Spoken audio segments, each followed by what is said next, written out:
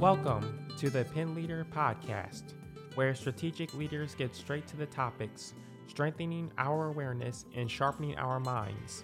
The Pen Leader Podcast is produced by Roar, a production division of Mays & Associates Ltd. Find out more at www.maysassociatesltd.com. Now here is your award-winning host, Dr. Ann DeGore. Welcome back, everyone, to the Pen Leader Podcast. I'm excited today to talk about working skills for life, and I have a great guest with me who has spent a large portion of her life working in the betterment of workforce development, and her name is Stephanie Boutte, and she is the president of Houston's Training and Education Center, which started in 1998. She develops high-demand training programs to cater to distressed communities or underestimated communities, as she says. In addition to being president of H-Tech, she's the founder of the H-Tech Accreditation and Compliance Consultants, and she has more than 26 years of experience in vocational training.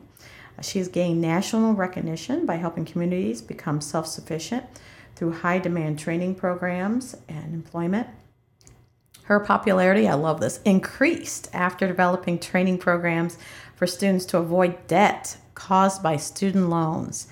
And everybody knows that's a challenge. Turn-In Training and Education Center, there's one now in Toledo, Ohio, but she actually is involved and has owned schools, owns a school, but also helps set up schools around the United States.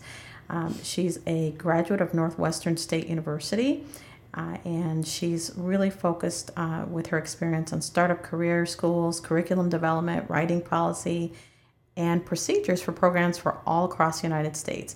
Volunteering her time to assist with GED adult literacy programs and after-school readings are personal goals she actually continues to reach for. So without further ado, welcome, Stephanie. Thank you.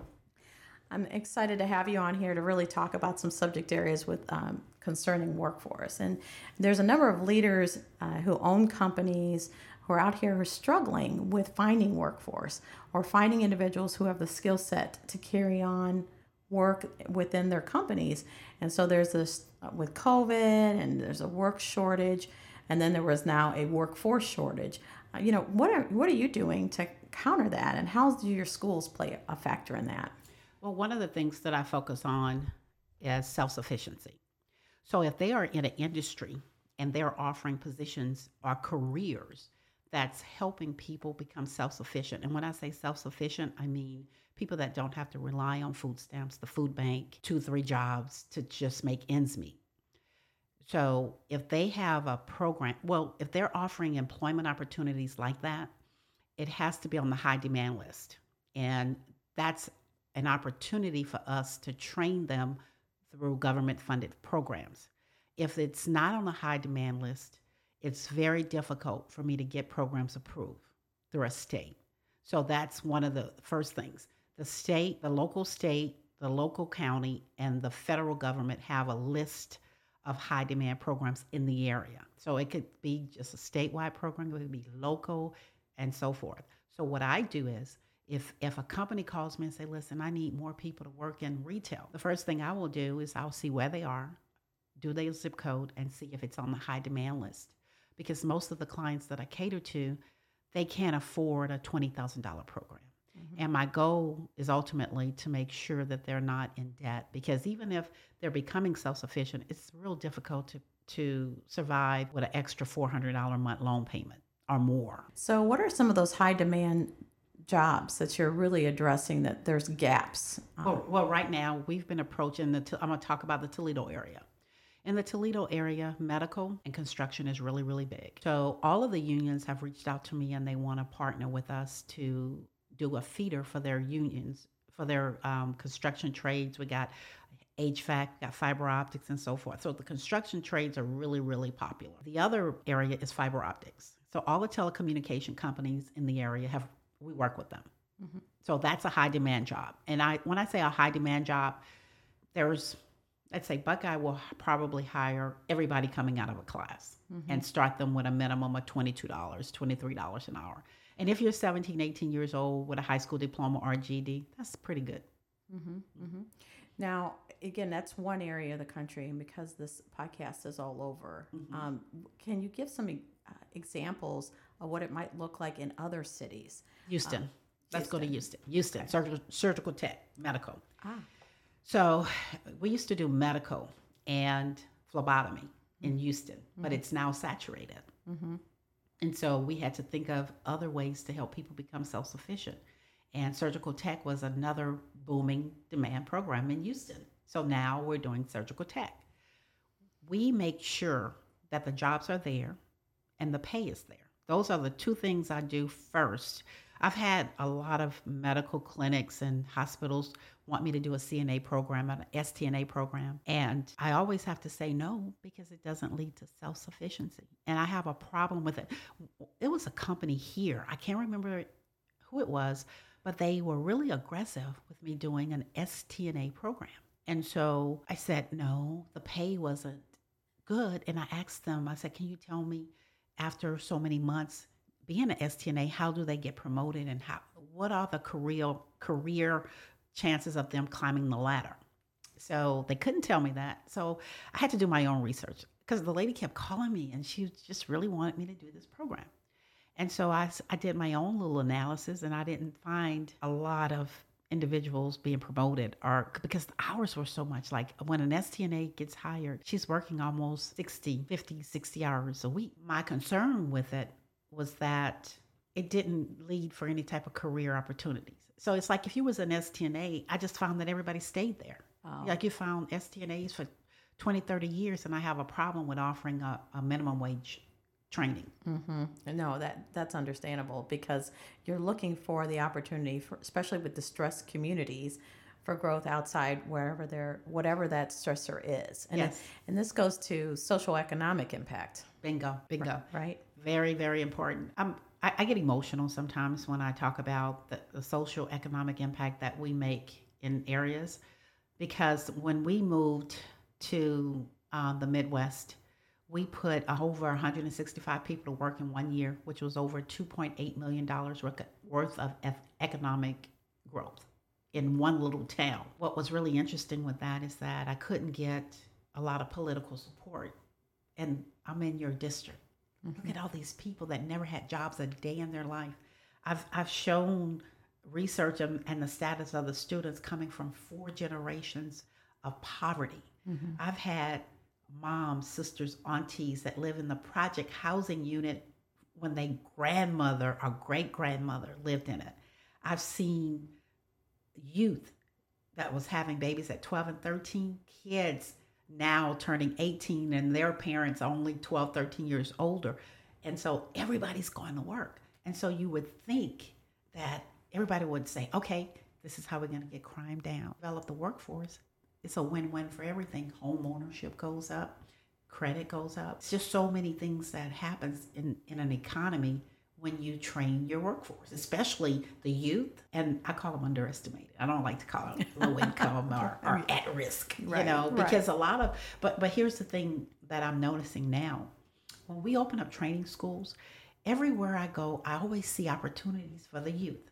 Like if you go to the high schools, you'll see a construction trade in the school, or you'll see opportunities for the youth in high school. But whatever happened to those that dropped out?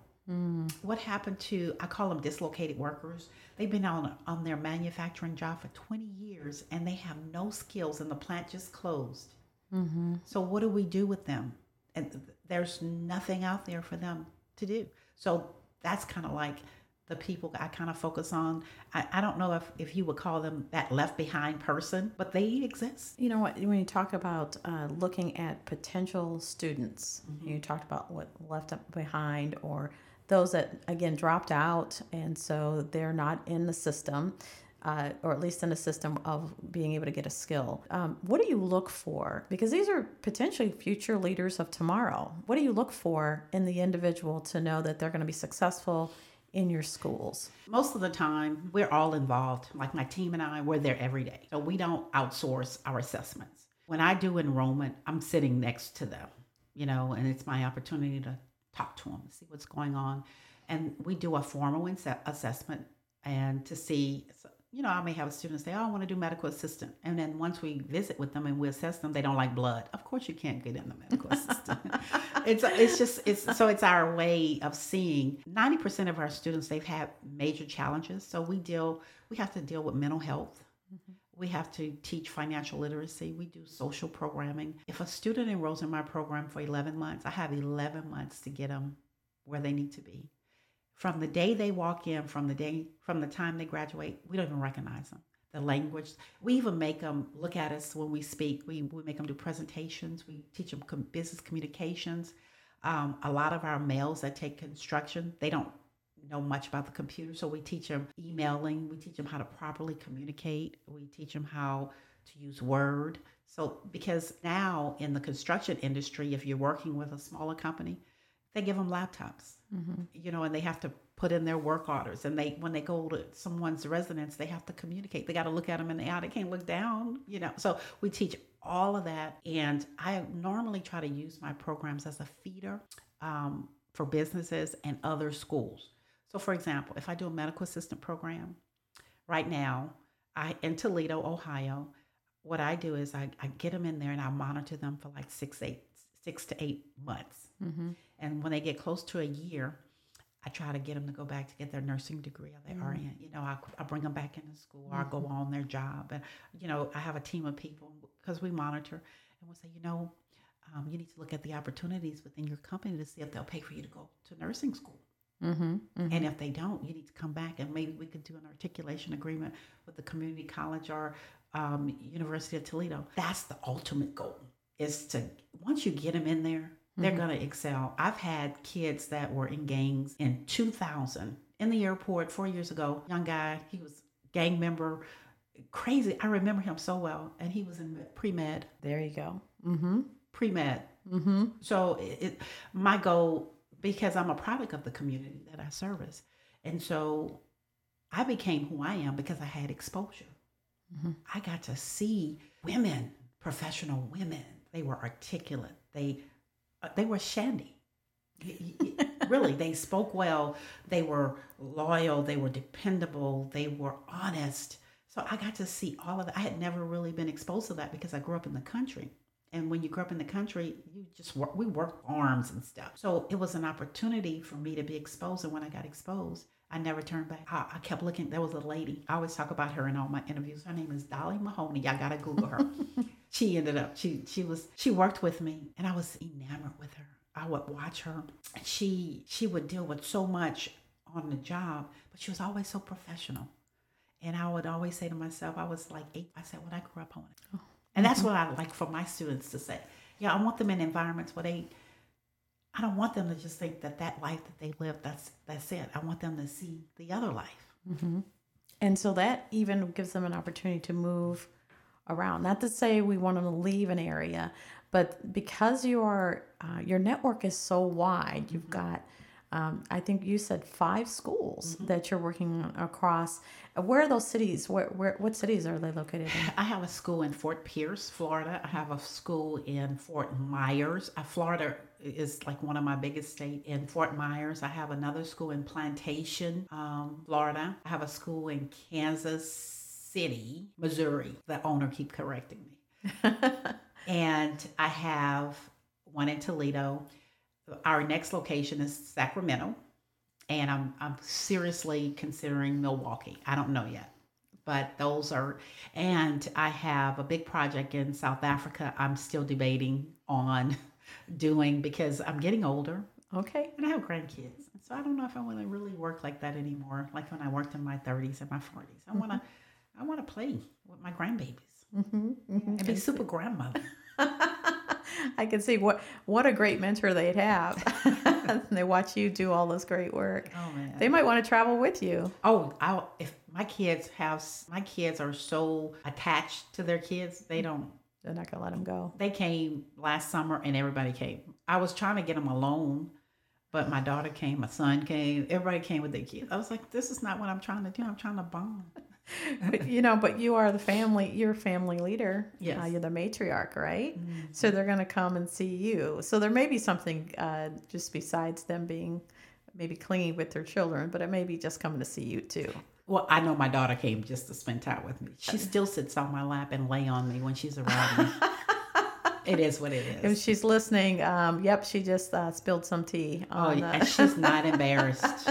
I'll be at an event and she'll walk in late and come sit right on my lap. I just hold her. I don't even tell her to sit next to her. I grab. It's just who she is. Well, all your graduates are like they're part of your family. They are my family. Yes, and so you take that. So, say for example, if they were to move, or they wanted to say, I'm not been out of this neighborhood, and I want to take the leap of moving to potentially they could move to another city. You have a good network. Oh yeah, that could help them. That happens all the time.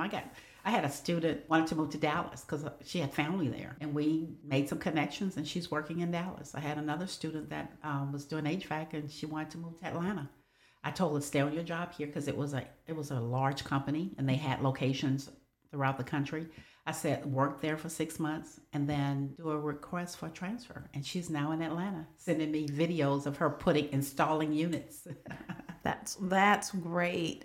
I'm thinking about what's happening with EVs. Have you had anything with electric vehicles or any kind of where people want some skills built for that? It's really, that's another high demand program. And one of the things that I have to be really, really careful about when I want to offer these programs, I love these programs, but they're so pricey. So if I don't have partners to partner with me to help me build labs or auto efficiency type programs, it's kind of hard, so, and it's costly. That would be a great program if I had a partner. Okay. Like, I'm gonna give you an example. I have a company now, we're doing fiber optics. They're building us a lab, a state-of-the-art lab. It would cost me almost $80,000 just to do one lab. Okay. So that's, and you want your students, at the community college, they get millions and millions of dollars. So their labs are state-of-the-art. And you want your students to have those type of labs and programs, and you want to hire the best instructors so when they go out, they're skilled, but it's costly.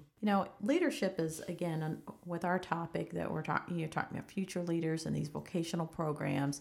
Those might go off to own their own businesses in the area or again, work for somebody else, but also be a leader and maybe lead teams. What is it that you would recommend? What are the characteristics of an effective leader that you see when they're successful? When you ask me that question, I think about myself, and I'm always trying to create other leaders. That's my thing. I like to create leaders with the environment that I normally deal with. I could see a leader by their communication skills and how they interact with everyone in the class or in the school. Perseverance, dedication. And I don't like to use the word sacrifice, but a lot of my students, a lot of sacrifices just to enroll in school. And so for me to see them do that, if you have 4 kids and you're only 28 years old and you're coming to school 20 hours a week, come on, that's you're doing it. Mm-hmm. Yeah. So I would say those are the traits that I look for. Great communication skills. Great, just really communication skills. I do have some students that I have to really work with the communication skills because they'll tell you off in a minute. I say, good morning, and they'll say, what's so good about it? Okay, let's try this again. Go outside. And I'll get up, and I'll go stand by the door, and then I'll, good morning. Good morning, Miss B. So, so it's... And they'll say that to me too, like, what's so good about it? I'm usually uplifting, but I'll make sure I'll check myself if I'm like, what's going on here? Well, she's had me turn around and come back in. And whenever I travel, my success rates are always so good. We had a class, we started a phlebotomy class with 15 students about 6-7 weeks ago. 3 weeks in, not one absence, not one student was late. And I would stand by the window and just watch them. And somebody asked me, how do you get your retention so high? And it was like in all the classes. Like, I was really impressed with the retention and how everybody comes. And one of the things I had to think about it, and I said it's love and compassion. When our students come to our facilities all over the country, they are greeted with a lot of compassion, and that makes a difference. When somebody address you by your name, how's your weekend? I heard you had a party. Your baby turned 2. People like when you know what's going on in their life, and most of the time, my staff and I know all their children's names. You're part of the family. Treatment of how those that work with you, but also with those that are actually come through your schools. So critically important. I ask this too periodically of our guests. If you could rank the importance of strength of getting through challenges, which I think you mentioned today already, the keeping the course, being in the straight and narrow, action and in planning, and then the sharpness of having the experience and the education to be successful. Where would you rank those as being the most important? Well, for me, the challenges, it's going on 32 years for me, and I've seen it all in my industry. I would go to Washington, D.C., and I would look at other schools, and we have experienced so much as a growing school to a point now where I just focus on the service. It's like whenever something goes wrong, or like when we did an accreditation one year, they had so many applications and they stopped taking them, and we were like the next school to be accredited, and they pushed us back, and I was like, oh my God, that's gonna be another 24 months. And then I said, you know what, that's okay. I just started focusing on building programs, focusing on the students. And one day my dad said to me, he said, that's the secret to money, focusing on your product. That's one of the 7 laws of money. So I went out and bought the book because my dad is an avid reader. And so I focus on my challenges, always make me focus on why I started my school. And I always go back to the students every single time. That's my strength, focusing on my service. Excellent. Well, thank you so much. This has been eye-opening. I think when people look at schools or they drive by schools and they don't realize what's going on inside those walls, and so much is going on, especially with not only workforce, but actually just helping generational support within a family unit. So I can't thank you enough for being here today. I wanted to say one more thing before we close. Yes. One of the personal goals that I've been doing with all of my schools now, and some of them don't want to walk on that path, but most of them do, is that I'm really focused on no debt. Because of the population and the type of clients we deal with. If they could come out without student loans and not having to come out with low credit scores, they're already winning. And so that's my goal. No debt. That's why we do what we do. That's a whole other show with financial advising, making that debt. Good debt versus bad debt and having no debt. Yes. So. Yes. All right. Well, thank you so much. I appreciate that. Thank you. So as always, we appreciate the listeners tuning in to Pen Leader Podcast. Don't forget to subscribe. This is such a great topic area. And I know that we have future shows that address even more concerning leadership within programs as well as leadership within companies and organizations. So we appreciate everyone, sharpening your mind, staying straight on the topic, and getting to the point. We're always getting to the point. So until next time. The Pen Leader Podcast is hosted by Dr. Shanda Gore and brought to you by Mays & Associates Ltd., creating customized solutions for growth in the areas of leadership development, strategic planning, and culture building. Find out more at www.maysassociatesltd.com. Don't forget to subscribe to the Pen Leader Podcast and share with others.